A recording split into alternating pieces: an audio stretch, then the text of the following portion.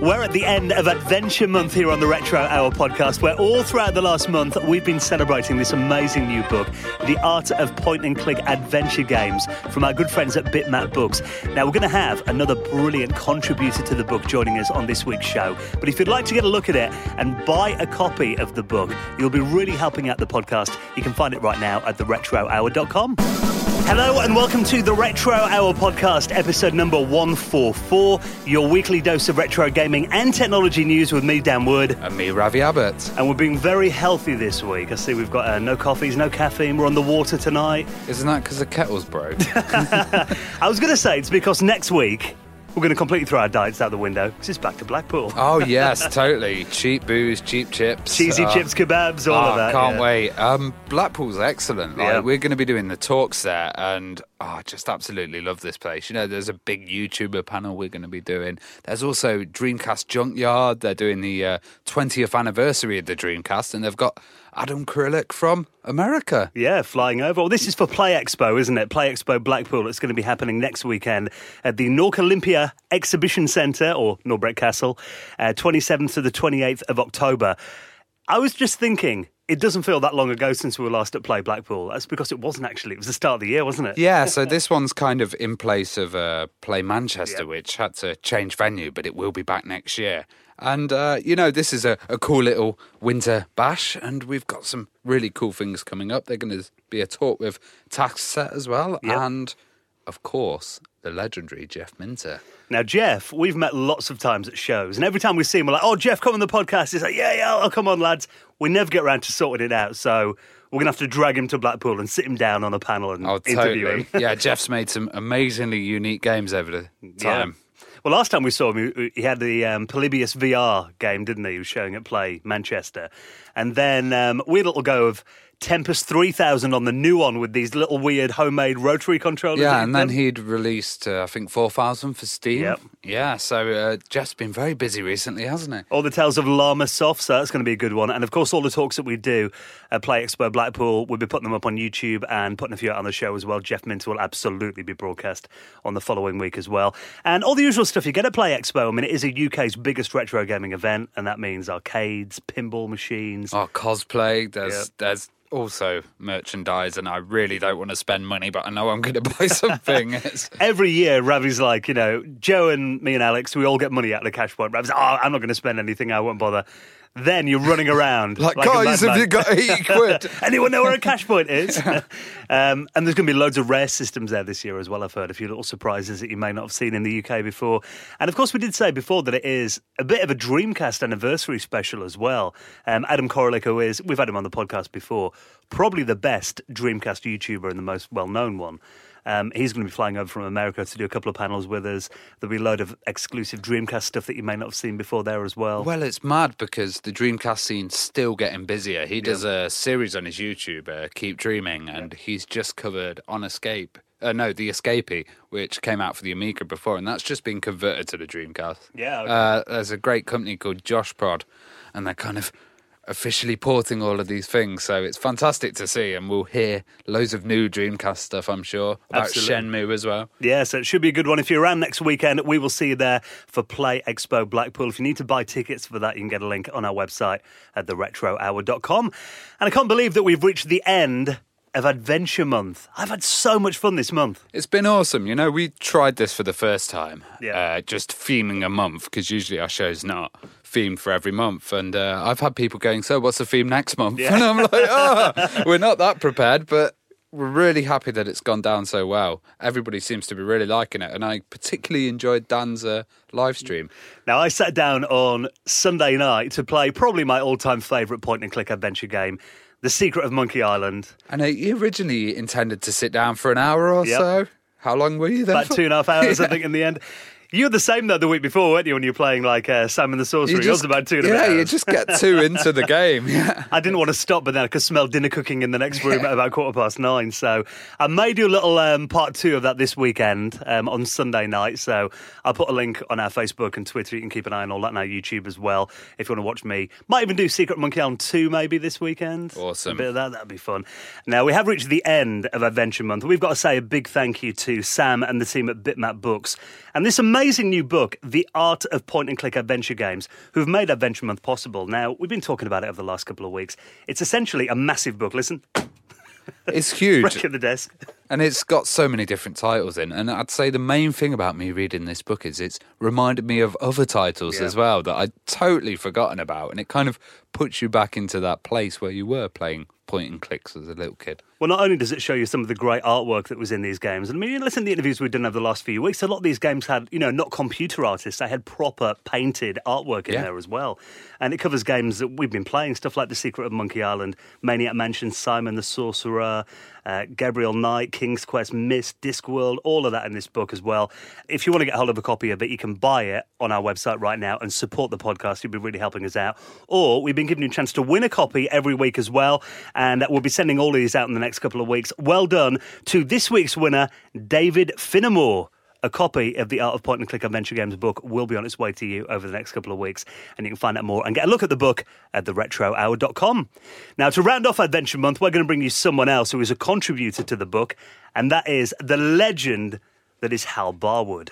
Now, Hal, he's done a series of games that we've not really covered before, which is a travesty, because these are absolutely amazing games, and they're Indiana Jones series, if you remember those from LucasArts, and like The Fate of Atlantis. They were great point-and-clicks, but also he worked on Rebel Assault 2, which was epic. So we're going to get some stories about his time at LucasArts. And I mean, not only did he work in video games, but before that, he had a long career in movies as well. Even had a part in Close Encounters of the Third Kind. Oh, yeah, which wow. We'll find out more about. Amazing film, that is. And he's worked a lot with Steven Spielberg and George Lucas, so definitely hang around for this one. It's going to be a great one to round off Adventure Month. Hal Barwood is going to be our special guest on the Retro Hour podcast in around 20 minutes from now. Now, we do just have to say a big thank you to the people who allow us to keep doing the Retro Hour podcast week in, week out. There are many ways you can support the show. You could buy the book from our website. You could give us a little 5-star rating on your favourite podcast client. Yeah, you could share us and get someone new listening to the podcast. Yeah, that always helps. Or you can even help us out financially as well, because, running a weekly podcast does have its expenses, we must admit. We don't mind paying for it, but any help we get is really appreciated. And for making a donation, you will find your place in the Retro Hour Hall of Fame. Just like this week, James Alston, Michael Garrett, Gary Heather, and Raymond DeVerd, who all made donations into the running of the show, and you can do the same at theretrohour.com. Okay, more mini console news. Oh gosh, what is it this time? Well, it's one that we talked about. Some people thought this would never happen. We were like, it's got to happen, surely. The Nintendo 64 Mini. Yeah, so there's been these photos leaked online about the N64 Mini. We saw previously that Nintendo had registered patents on the controllers. Yeah. I've been looking on Nintendo Life, which is a site that I trust quite a lot, and they're saying it seems to be very badly done, kind of fake. Okay. It's got items in it that Nintendo would not allow. This low quality of a product. Well, these appeared on Reddit. So essentially what they are is, it's 3 pictures that are very closely zoomed in. Don't show a lot of detail, but they claim it is the N64 Mini. And this has been shared on Twitter, and a lot of people are going, where did you get these pictures from? And the only reply is, a source. A source. So if you look at it, I mean, just to kind of explain, it's a bottom of what looks like an N64, but it's got support.nintendo.com on there, as in Which is the same copy of the Nintendo that they had as well. They had support Nintendo.com and Made in China on the bottom of the previously released mini ones. So on the front of the N64 you had those 4 custom controller ports. Yeah. They look like they're on there, but they're actually on a weird tab of plastic that you slide out. They're kind of like fake ports, and then behind there looks to be some kind of custom... They don't look like standard USB ports on here. But it looks like essentially the real ports are hidden behind this fake plastic cover. Yeah, that sounds like someone just going to snap the end off that plastic ring.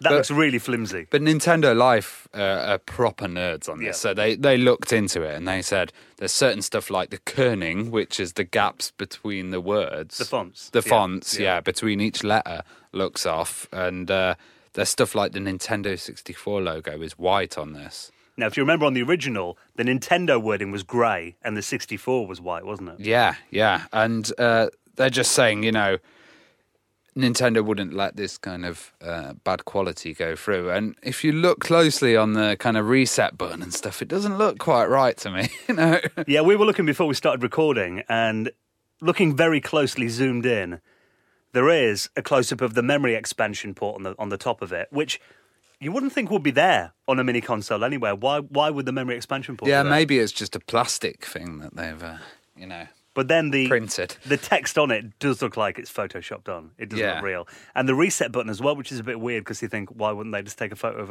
an actual one? Yeah, it's very odd. And I think that obviously the N64 Mini is happening, but I don't think these are the photos. I could be wrong, and so could Nintendo Life, but you never know. Well, there's no word from Nintendo yet, so again, I think it will happen, but I kind of feel like it's probably too late in the year now for it to happen this year.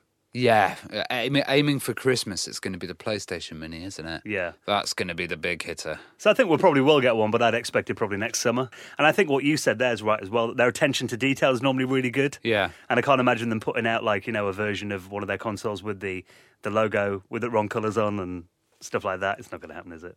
Someone at home in Photoshop could easily. What's it? They turn out to be real now. Yeah. Egg on our face. Yeah. Let's talk about something else that's had a bit of a comeback this week. This should bring back some memories. Winamp. It really whips the llama's ass. Yeah, I've been seeing that poor this. llama is getting whipped again. I've been seeing this everywhere.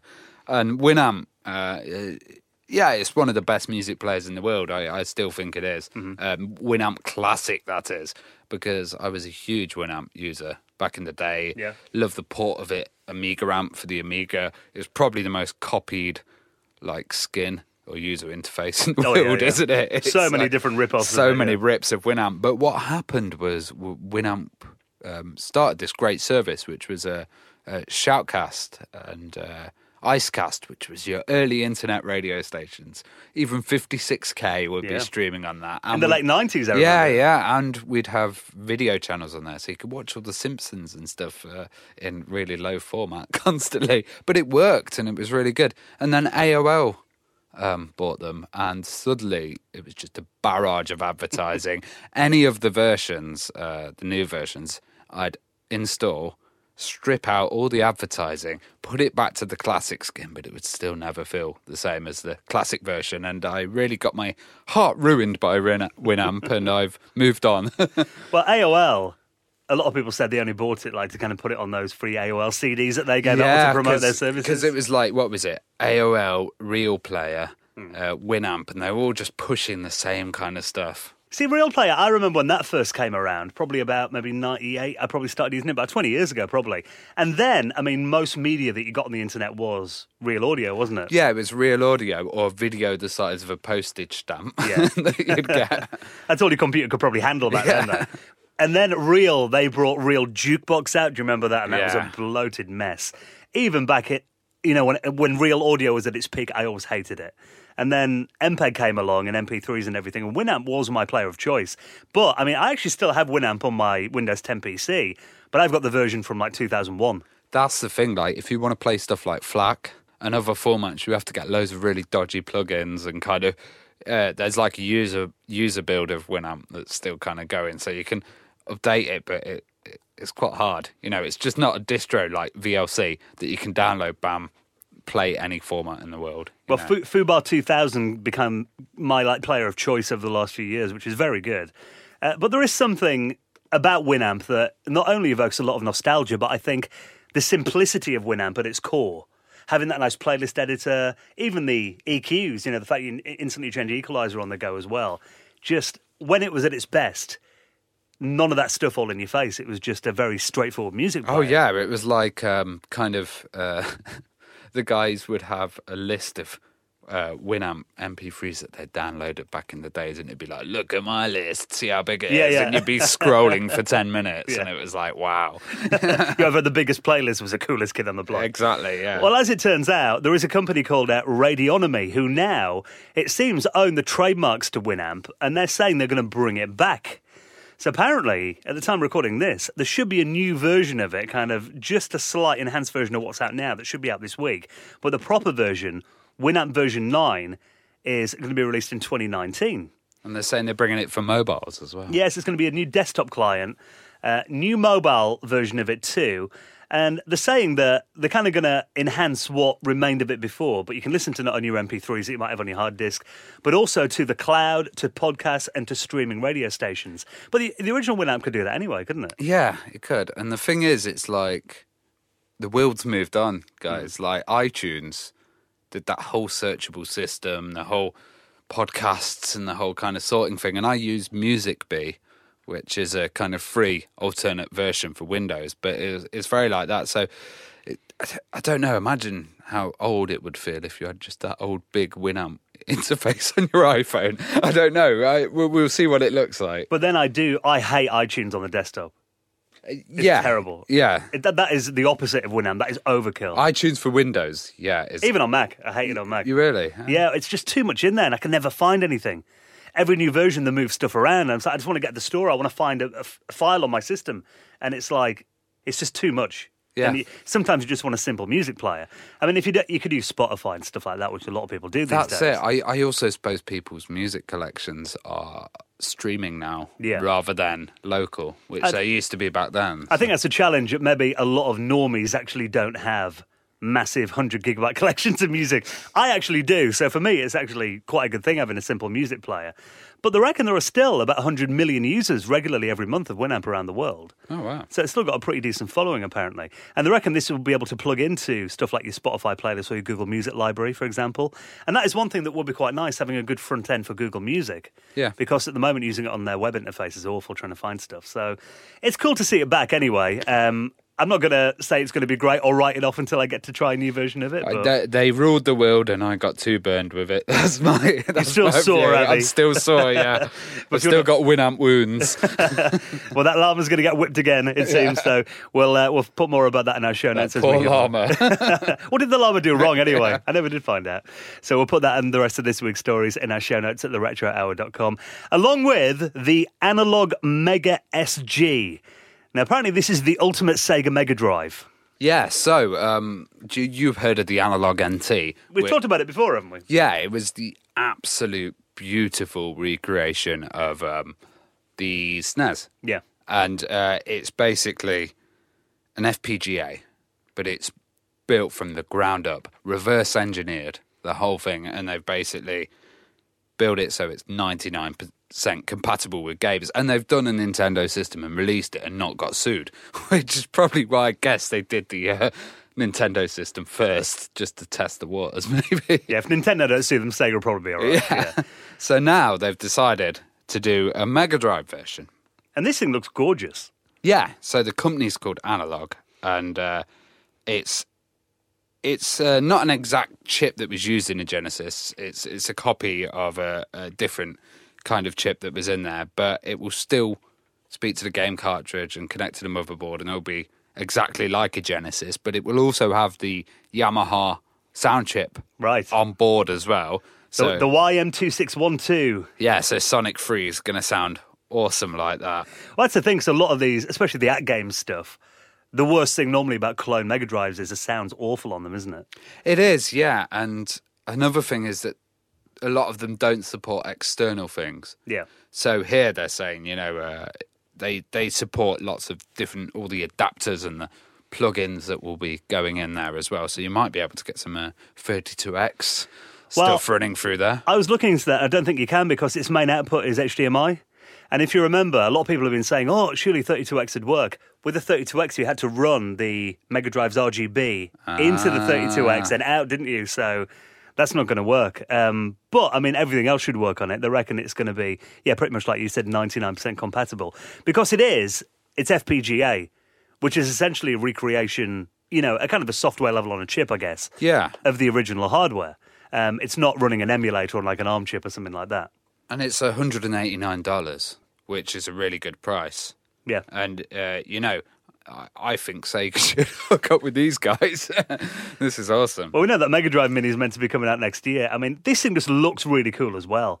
I know there's a lot to be said. I mean, I'm looking at a few of the comments here on Engadget, and people are like, why don't you just emulate it on your PC? It's not the same as having a nice bit of kit in front of your TV that can do it all in a modern form factor. HDMI out, even the controller that's on there as well looks really nice. And I guess you can't have those add-ons as well. With your PC, you can't have all the crazy Frankenstein Frankenstein's monster stuff. I did read some stuff that the Mega CD apparently will work on this. So apparently it's got the expansion slot, like the original Mega Drive had. So, if you do want to play Sonic CD and stuff like that, it should work fine, which is very cool. You don't normally get that with recreation systems. No. So. This one is like 99% accurate. It's a piece of art. So, yeah, it looks really cool. So, again, we'll put that in the show notes if you want to find out more and get yours ordered. Now, before we get into our interview with Hal Barwood, there was some very sad news this week that a true pioneer in the personal computer industry passed away, and that was Paul Allen, the co-founder of Microsoft. Yeah, so it was pretty much Paul, Bill and Barmer, wasn't it, together? And Paul Allen is a really nice guy. He actually managed to convince Bill Gates to drop out of Harvard University to pursue Microsoft, and then did the deal with the operating system, which became MS-DOS. Yeah. Well, you think, you talk about like the butterfly effect, that kind of thing, and like sliding doors, movies like that. What would happen if this conversation didn't happen there, and how different would life be? So imagine if he hadn't convinced Bill to drop out of Harvard, though. Microsoft never existed. Yeah. You got to think, how much would that have impacted? And drop out of Harvard, how hardcore of a thing is that? Yeah, that's got to be, to persuade someone to do that, that is a pretty persuasive guy, isn't it? To actually believe in someone enough to say, look, do this, it's the right thing to do. And one thing as well about Paul is, he's not only probably the nicest guy of the original Microsoft team. I never really hear any bad stories about him. I hear how Bill used to be ruthless in the 90s, and there was a time when pretty much... You can imagine Barmer just losing it. Yeah, exactly. But, Paul always came across like a gentleman in anything I've seen about him. And he also respects the history of the industry as well, doesn't he? Totally, yeah. So he helped set up the Living Computer Museum, which is in Seattle. And it's amazing because it's got like the PDP ones and all of the really old mainframe machines, the Cray 2s, and like he's still got them working in America, which is just fantastic. And to see that he helped found this museum, and people can go there now and kind of celebrate it. Yeah, even talking about the genre that we cover, obviously you had your MS-DOS and your Windows and all that, but going back to the 8-bit days as well, how many 8-bit computers had Microsoft Basic on them? Yeah, all of them. Well, even the Amiga did. Yeah. Everything had Commodore 64, everything, wasn't it, had Microsoft Basic on back then. So their kind of influence in the development of personal computing, it can't be understated at all. So, to be someone like Paul, who essentially without him, the industry would not be what it is today. Yeah. So, really interesting, guys. Well, if you want to learn more about him, we'll put a couple of links in this week's show notes too. Right then, well, we will see you next week for the big one, Play Expo in Blackpool. We're going to be there Saturday and Sunday. You'll be there, Ravi. I'm going to be there on Sunday because I'm at a wedding on Saturday. But... So I'm hoping that Dan can, take over and be really slick on the Sunday because I'm going to be hungover. You don't know my cousin whose wedding I'm going to. Oh, God, yeah. I'm getting a driver to bring me over from Manchester where the wedding is. Dan will just fall out of the car. I'm sure it'll be fine. It wouldn't be Play Expo Blackpool if we weren't hungover doing that. Oh, of course not. Everyone expects it. Yep. So we'll see you there next weekend. If you want to get your tickets, of course, nip onto our website. And also the same place you can get hold of this amazing book, The Art of Point-and-Click Adventure Games book, thanks to Bitmap Books. We'll put a link in our show notes if you'd like to buy a copy of that and really help us out. And right now, let's get on one of the contributors to The Art of Point-and-Click Adventure Games as we round off Adventure Month, the legendary Hal Barwood.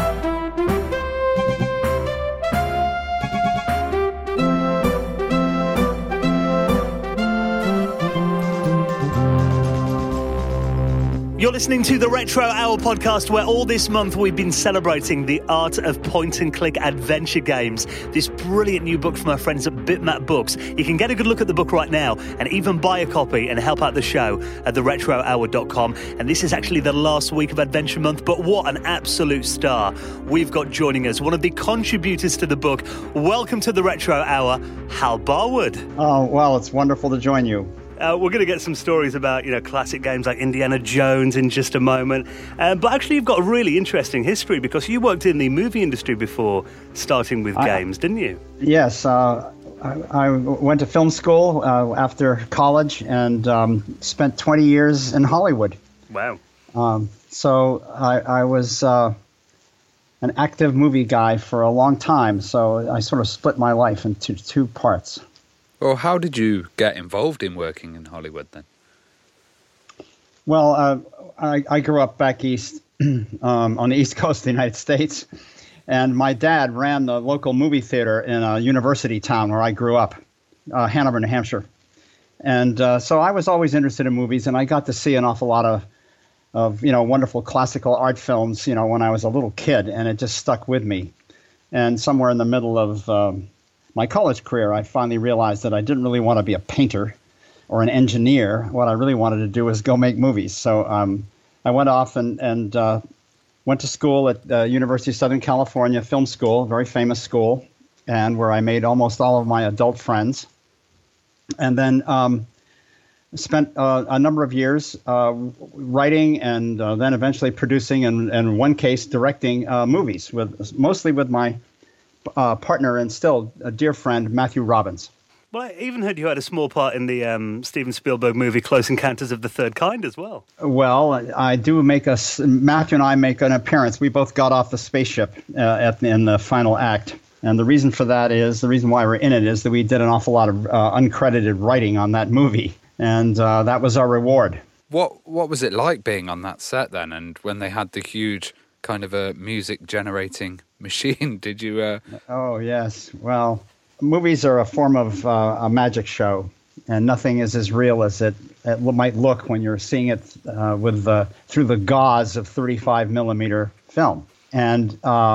that beautiful visual music machine, and when the guy would play the keyboard and you would see all the lights flash on the set, of course, that just looked like paper. They were lights behind colored paper. So it really was cheesy. The other problem was we were down in Mobile, Alabama in August. Mobile, Alabama is in the southeast of the country where it's very humid, and it wasn't a stage. It was an old Air Force base that had been closed. So there were available these huge hangars, and that's where that set was built.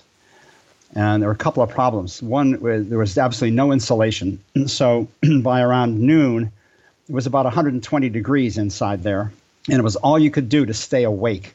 The big impulse you had standing around there was just to lie down and go to sleep. It was just unbelievably hot and muggy.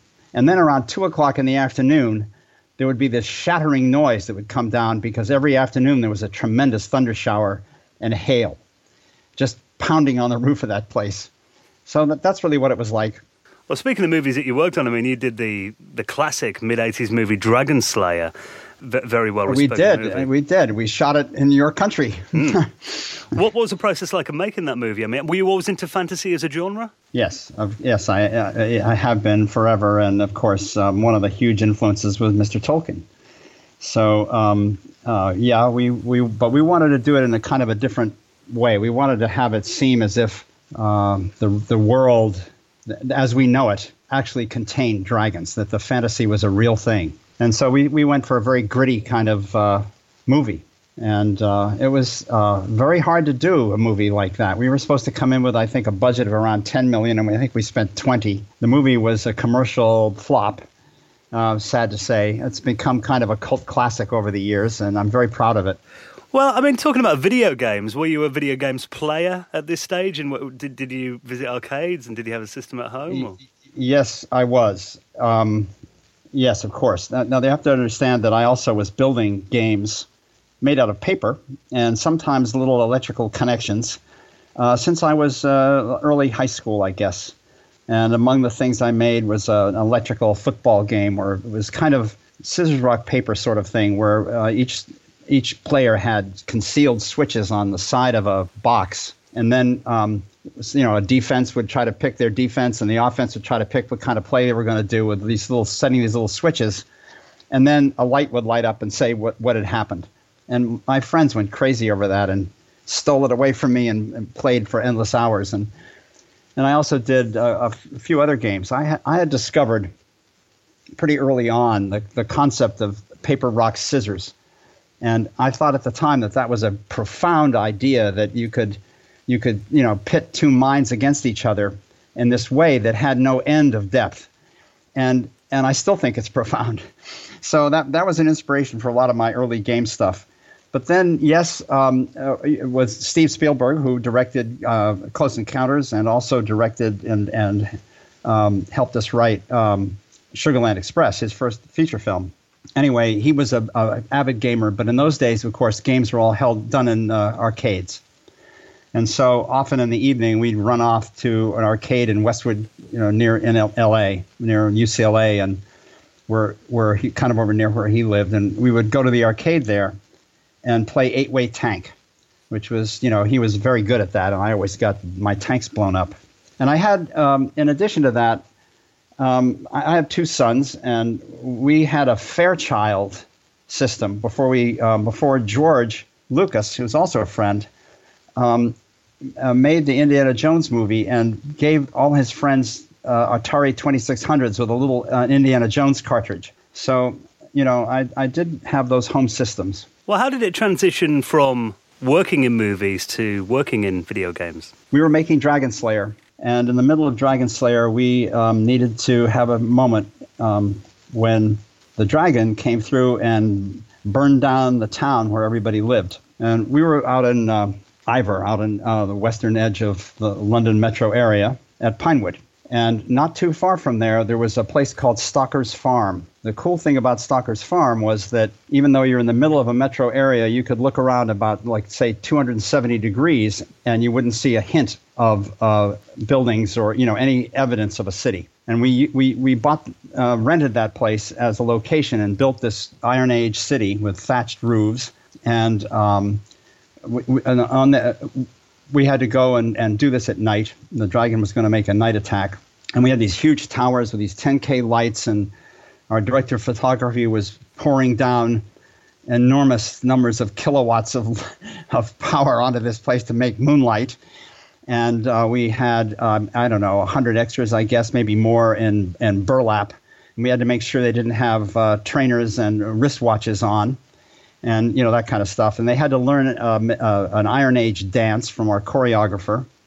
And then we had to go and reveal in a scene that we were doing, in addition to the dance, that one of the main characters in the story, who had been concealed from the lottery involving the dragon, concealed as a boy when she was actually a girl. And this is the time when she reveals to the entire town that she's a girl. And we were doing all this stuff, and my job as producer was to make sure that the goods and services arrive at the set with the help of Eric Rattray, my production manager. And that was a lot of hard work to get all this organized, just as a kind of like a military operation. And when it was done, I found out that I was less interested in watching my dear pal Matthew direct all this material than I was to go sit in my little trailer with an HP41C calculator. And alone in there, I taught it how to play a Dragon Slayer version of Hunt the Wumpus. And I thought to myself, my God, this is one of the great days of my life. This is fantastic movie production, and we're in full bore here, with extras everywhere and this huge thing going on. And we're burning the roofs off these little stucco houses we made. And I was not as interested in that as I was in kind of programming and design on my own. And I realized that I was in the wrong business. If that's the way I felt about things, I was doing something wrong. So that was like an epiphany you had at that moment. Yeah, and it took me 10 years to go from that to becoming a professional game designer. But I did it. Well, what was the atmosphere at LucasArts like at the time? Was there much interest in the kind of gaming division? Not at Lucasfilm, but at LucasArts, which in those days was called Lucasfilm Games when I first showed up there. It was very small. I think there may be 30 people. We were in one of the outbuildings at George's Ranch in Novato, California, in Northern California. And, there just wasn't, all the teams are very small. They were, the guys that I know best there, Noah Falstein and Ron Gilbert and David Fox, had just finished doing a merchandising version of a adventure game from The Last Crusade, the movie. And they were exhausted by the experience. Building games is hard, and you do it with small teams, and the work is arduous, and it takes forever. So they didn't want to do another one, and they were looking for somebody. And I had been hanging around George's game company for a few years. I knew a lot of the people there because I was already building games on my own. And George is a pal, and so he kept me apprised of what was going on. And so I got to know those guys, and they finally decided that they didn't want to do another Jones game. The game they had built, the Last Crusade video game, was a big hit. And so they wanted to do another one, and they said, okay, Hal, you do it. And so I came onto the company at that time. And we just had a few people. It was kind of semi-amateurish. We had to rely on D-Paint to do all our graphics. Monkey Island was the first of our video games where you could have people walk in perspective. They could walk away from camera and get small. So that was new. And my game, Fate of Atlantis, was the first game we ever did in as many as 256 colors. Yeah, because you think Monkey Island was like, 16 colors, I think, wasn't it? Yeah. Well, the first version was. Now, they've remastered it in later years, yeah. What was it like getting used to using the Scum engine? Well, it was okay. I'm a little bit of a programmer, and I knew a little bit of the language called C. And Scum is a C-style language, one of many C-style languages I've learned to program over the years. And so the big problem for me was that up until then, the games we had made were comedy, and they were also very puzzly. They're just puzzly. And I thought that the spirit of Jones had to be actually adventure-y. And so one of the things I wanted to do was do some, in effect, what nowadays we'd call mini games within the puzzly structure. And I needed to figure out a way to turn this art we were doing and using Scum to create a kind of a tile style action adventure sort of, and that was challenging. It was very weird. In order to be able to identify the tiles, which were, in some kind of grid. I was just using the alphabet. I would just have these strings that were like 30 letters long, and then 10 letters deep or whatever it was. And Indy would take his little camel and go from A to Z and from 3 to 5 and that kind of stuff. It was tricky, but we did it and it worked. Well, let's talk about Indiana Jones and the Fate of Atlantis then. What memories have you got from working on that then? How did you find working on that game? Well, it was a wonderful introduction to the professional world of game design for me. The Scum engine existed, so I could basically, when you're running Scum, you're doing a scripting language, so you don't have to worry too much about the underlying operating system, which is great for people like me. I'm a kind of a lightweight programmer. And I got to work with a bunch of artists who were as talented as they could possibly be, given the restrictions of D-Paint. And so that was fun. And I have to say, it was my first game at LucasArts. Most of the people who were working with me, it was also either their first or second game, so we were all just learning as we went. And so it had its ups and downs.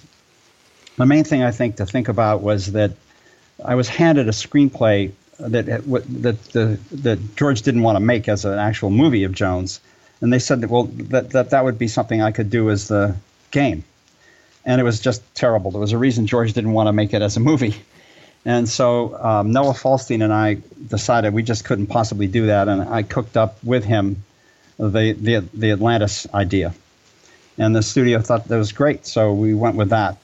That was a big deal, and then Noah knew from his experience on Last Crusade that the players that would buy our games had very different tastes. Some people wanted to have fights, and other people just wanted to do very simple puzzles, and other people enjoyed the kind of dialogue puzzles that we were using in those days.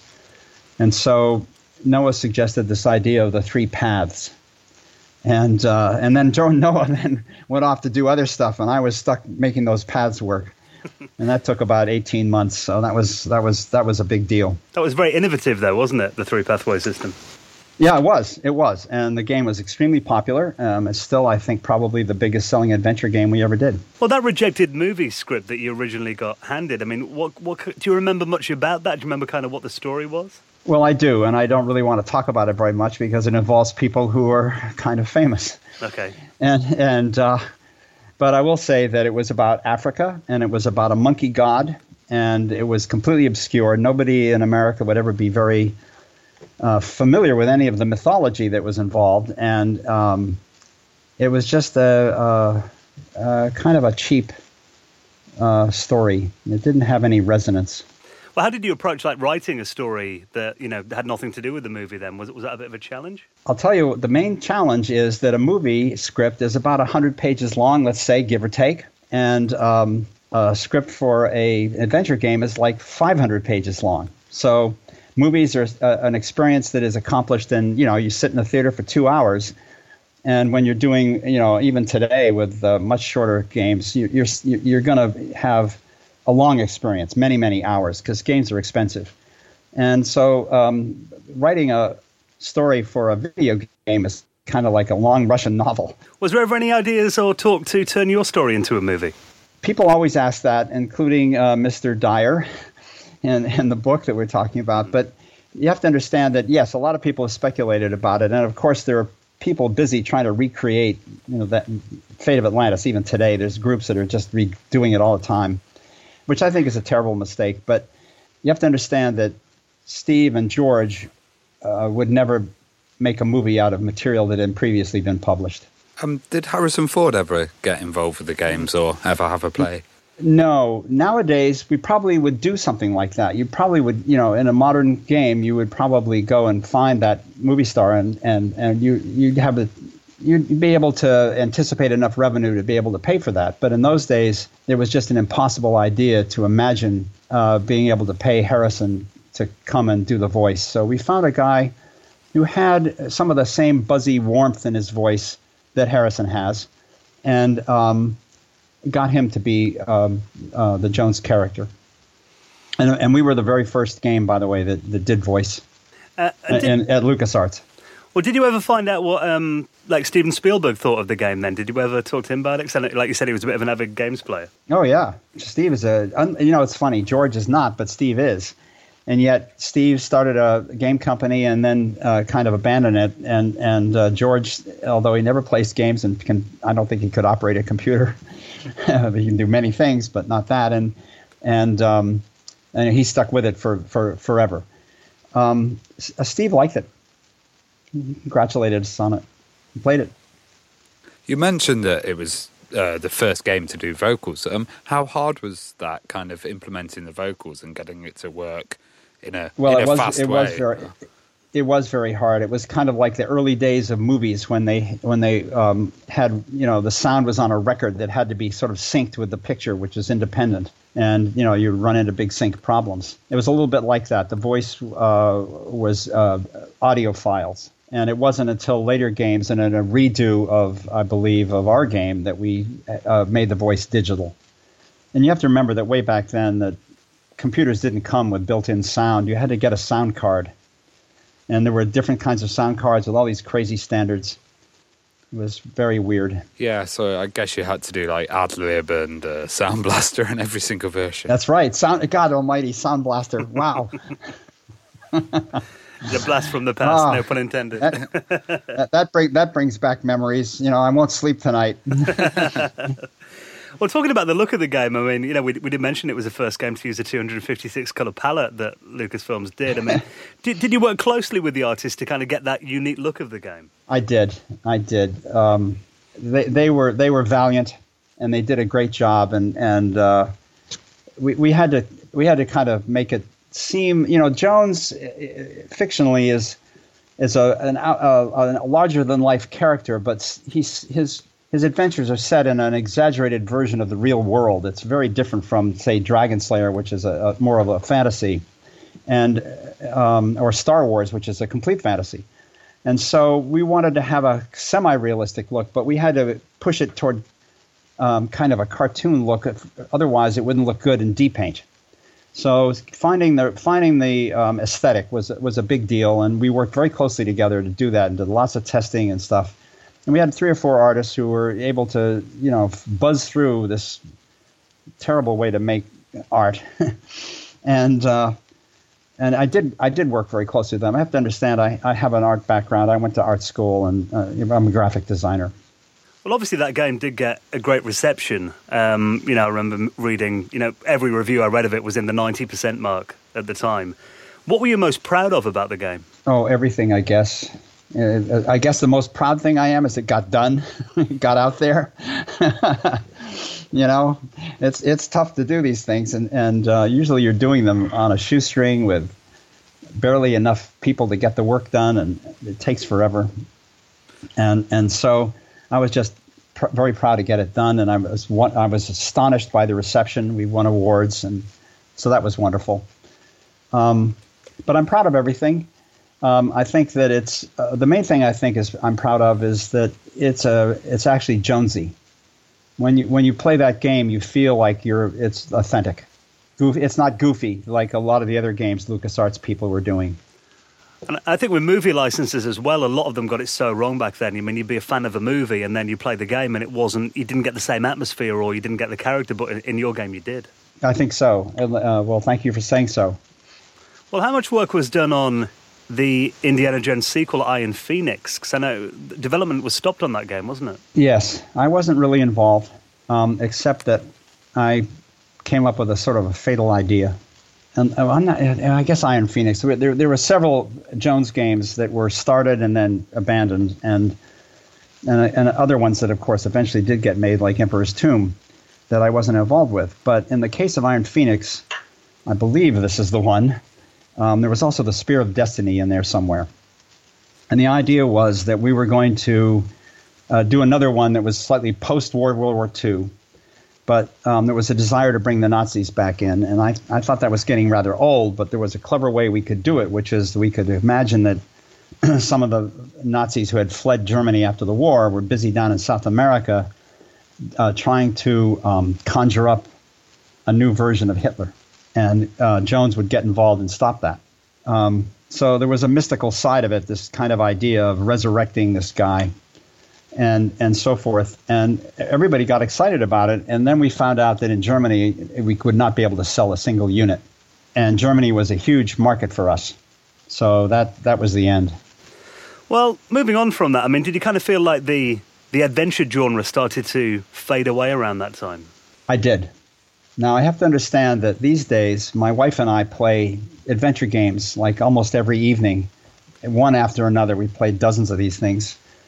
And so they've made a kind of a comeback in a funny sort of way. It's casual games. But I did feel, even in the middle of it all, my taste in games, I have a website and I have some of my old stuff that I did before I went to LucasArts, on that website. And anyway, my actual taste is more toward action-adventure kind of games where, you have a character and there are puzzles and so forth, but you're also fighting monsters and fighting other bad guys and so on and so forth.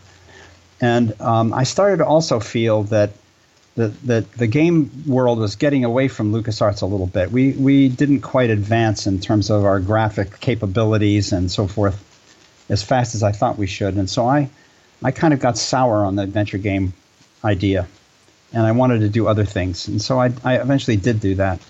And I've only come back and kind of toward adventure games, late in life.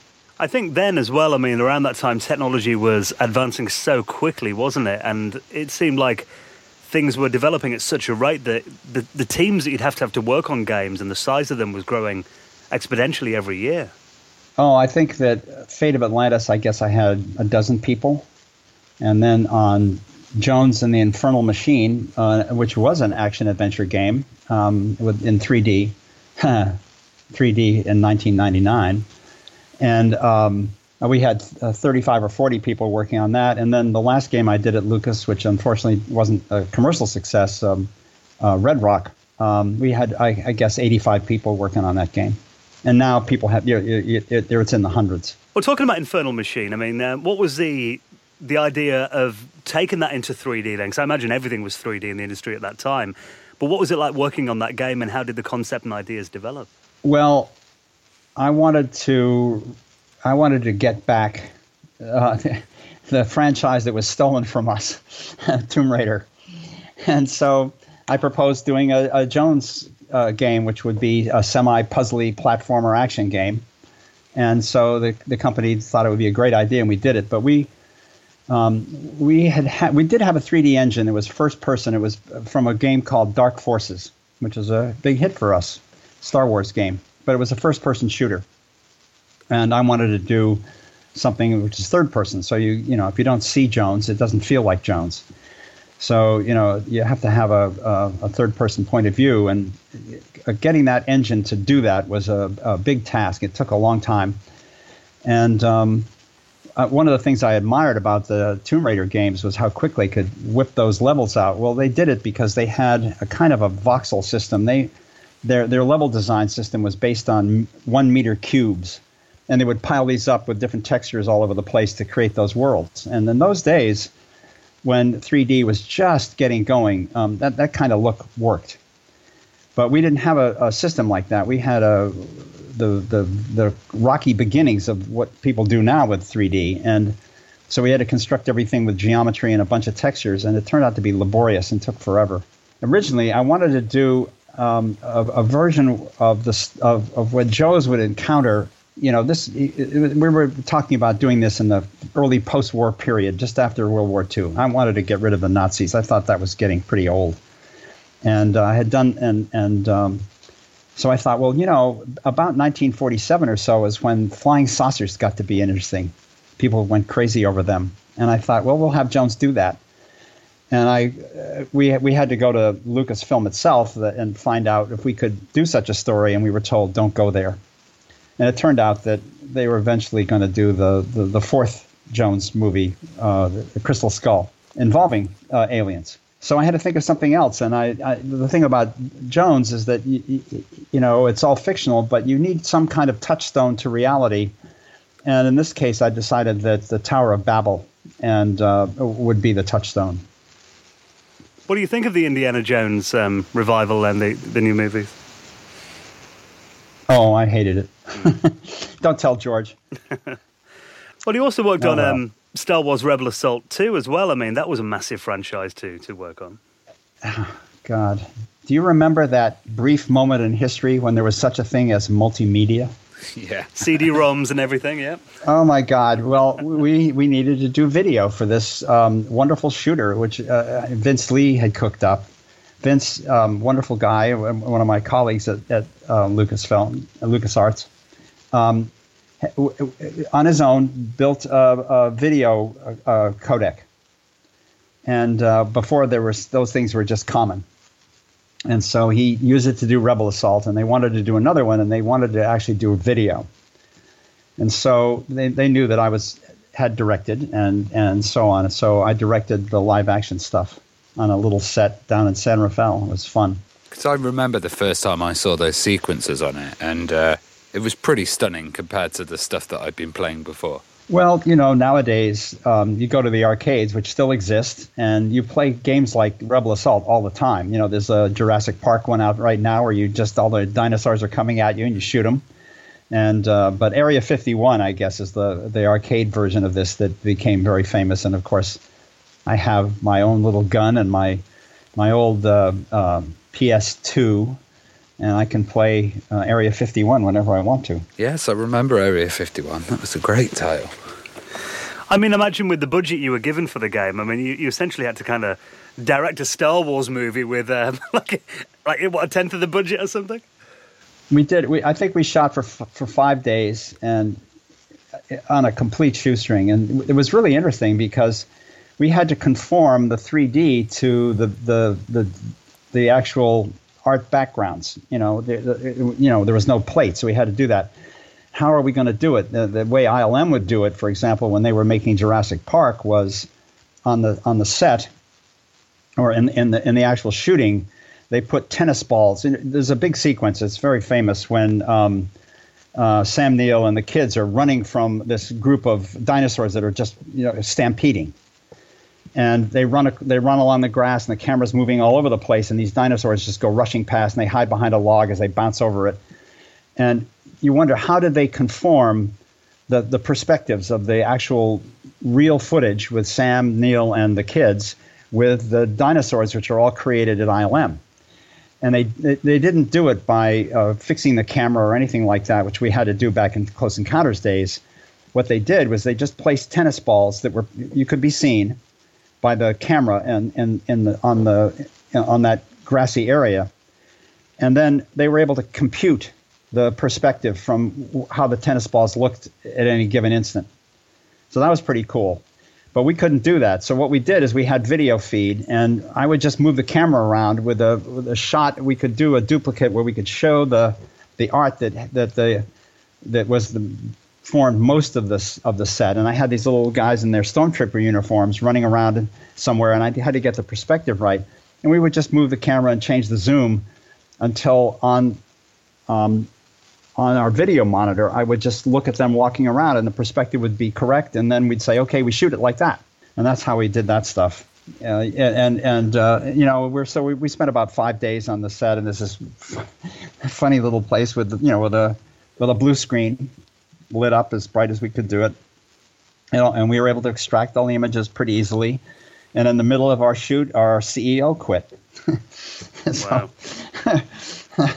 It was an adventure. When you actually saw the game finished, and I imagine it was pretty heavily compressed with those codecs you had to use back then. It was just in the same way that 3D looked terrible in those days. I mean, looking back, for many years I couldn't even look at Infernal Machine because it just looked so clunky. But now I love it, and I can play it on good old games and on my Windows 10 machine, and I love it because it just looks retro. We've come so far that all that stuff just looks retro. So for a long time I thought Rebel Assault was kind of crummy, but now I just think, wow, it's great looking. Yeah, it's got a bit of a charm about it looking back, hasn't it? Yeah, exactly. Well, you also created the Yoda Stories as well, which was like a desktop adventure game. What was the inspiration for that? Well, that's really that's a big story because that's a casual game before there were such things. Mm. And I knew I was inventing the idea, but the rest of the company didn't. And it was very hard for me to kind of get that to go. And it's I love that game because one of the things that bothered me, and it still bothers me to some degree, is that most games, because they cost a lot of money, have to be long. And I come from a world where you can have a major entertainment in much less time. And I have almost never played a game that I didn't make that I thought the story went as far as the game did. Usually the story peters out about halfway through the experience and you're just slogging some kind of horrible dungeon crawl or whatever. And I find that stuff very boring. And I thought, what I really want is I want to have a quick experience. I don't want to be too far divorced from the rest of the world that I'm in and that I enjoy. But I want to dive into a fictional experience and have some fun for a while and then stop and then go back and do it again. And I figured out a way to write puzzles that are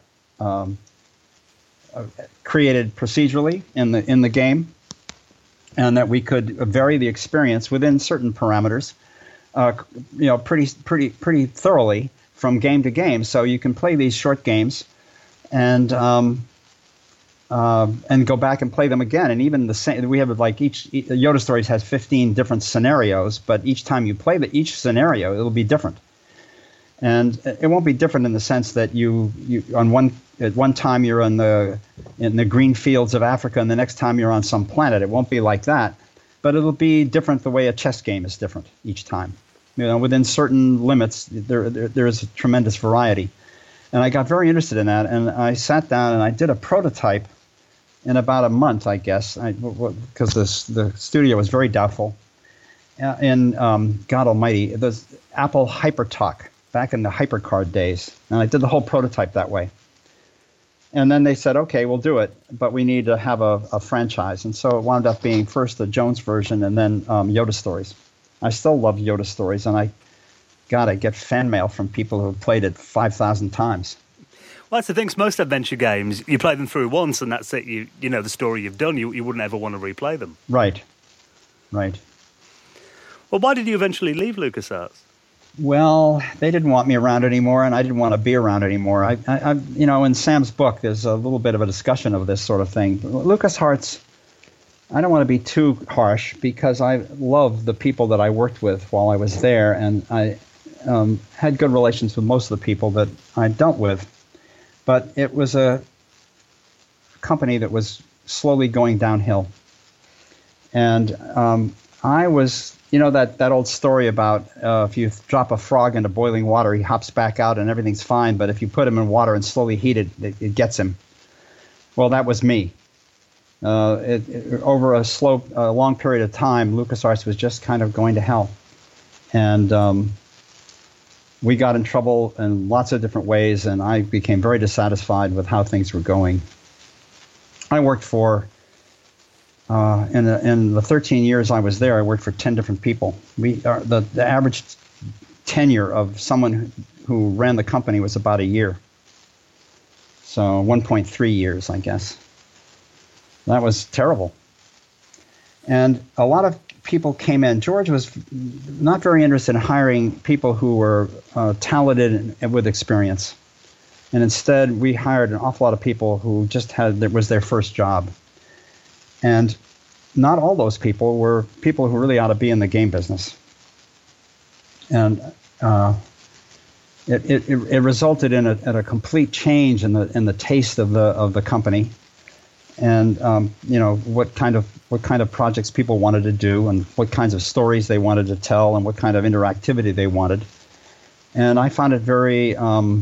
So when you left LucasArts, did you just walk away from the gaming industry? Was that kind of you didn't want to do it anymore? No, I didn't. I freelanced. Mm-hmm. I did for another 7 or 8 years. I did a lot of freelance work, design, and a little bit of level design and story stuff. But there is a problem. I used to live in Marin County, California, just north of the Golden Gate Bridge. And that's a hotbed of game companies. There are lots of them in Marin and all over the Bay Area in general.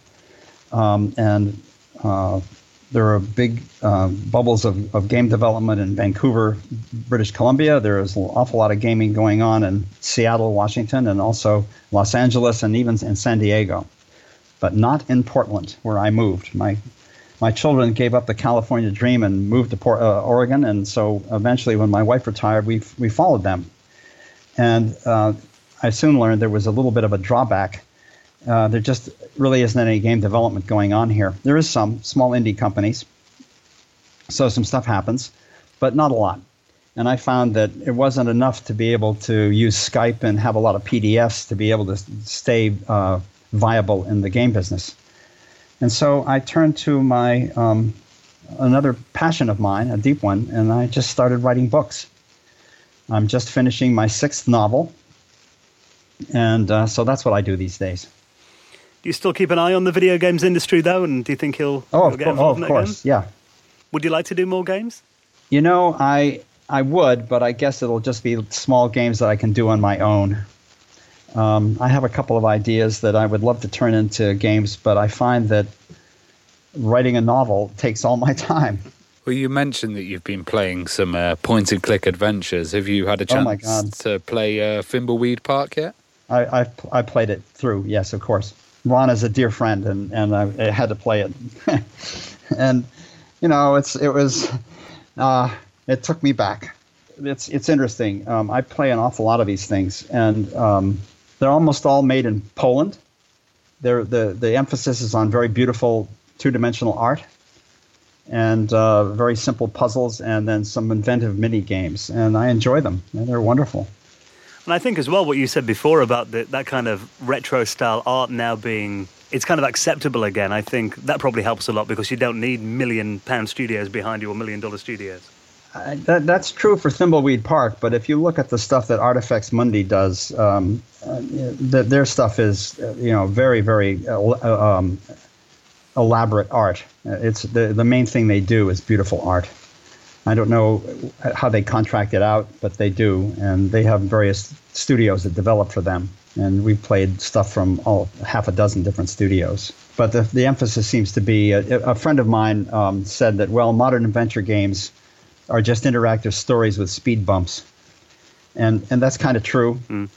They're pretty simple, and you can play them much more quickly than, Thimbleweed Park is a real head scratcher game. And in the classic sense, it's a real seriously inventive puzzle game.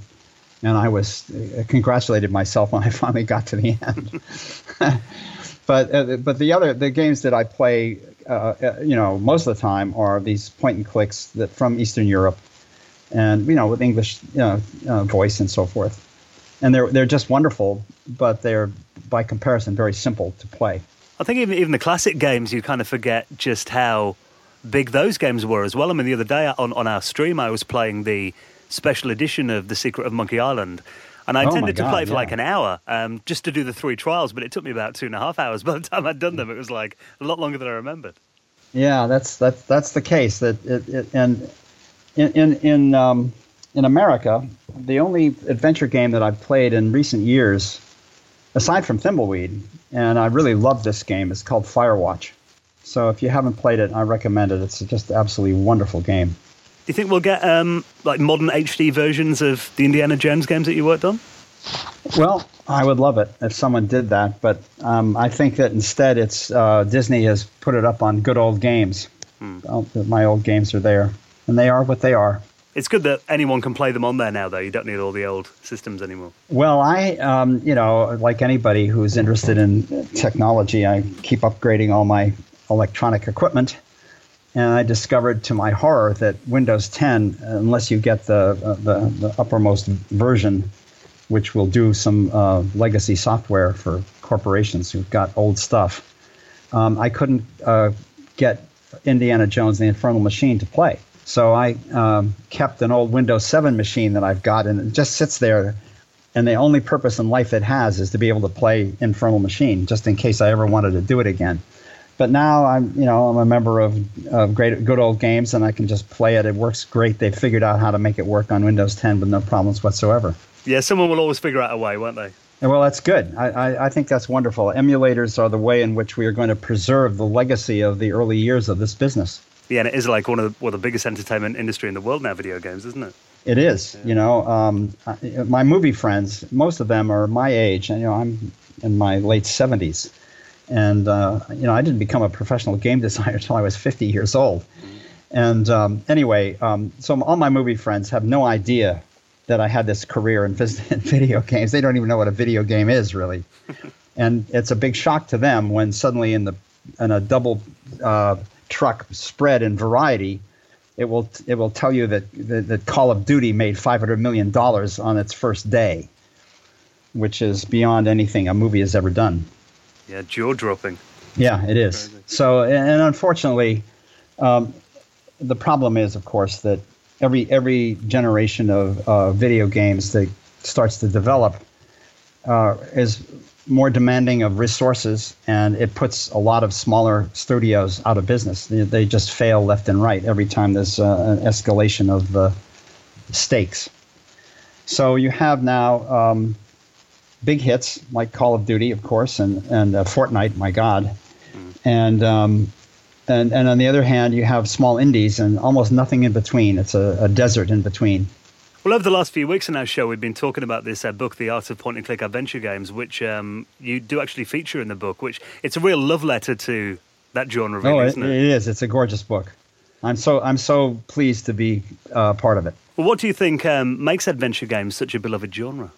I think partly because the emphasis is on narrative, and they're comfortable, and I think that you feel cozy when you're playing an adventure game. You feel like you dive into that world in a way that is comfortable. And long may it continue. Yes, please. Well, Hal, it's been a pleasure having you on this week. Thank you so much for your time. I'm very happy to join you.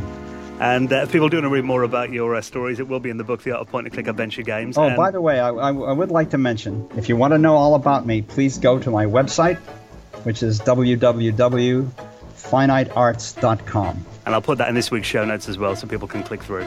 Thank you. That's wonderful. Thank you so much, Hal. Okay, bye-bye now. And thank you for checking out this week's episode of the Retro Hour podcast, where we have reached the end of Adventure Month with the Art of Point-and-Click Adventure Games book from Bitmap Books. Please do get a look at it, and you can buy it for the next week and really help out the podcast on our website at theretrohour.com. And we'll see you next Friday.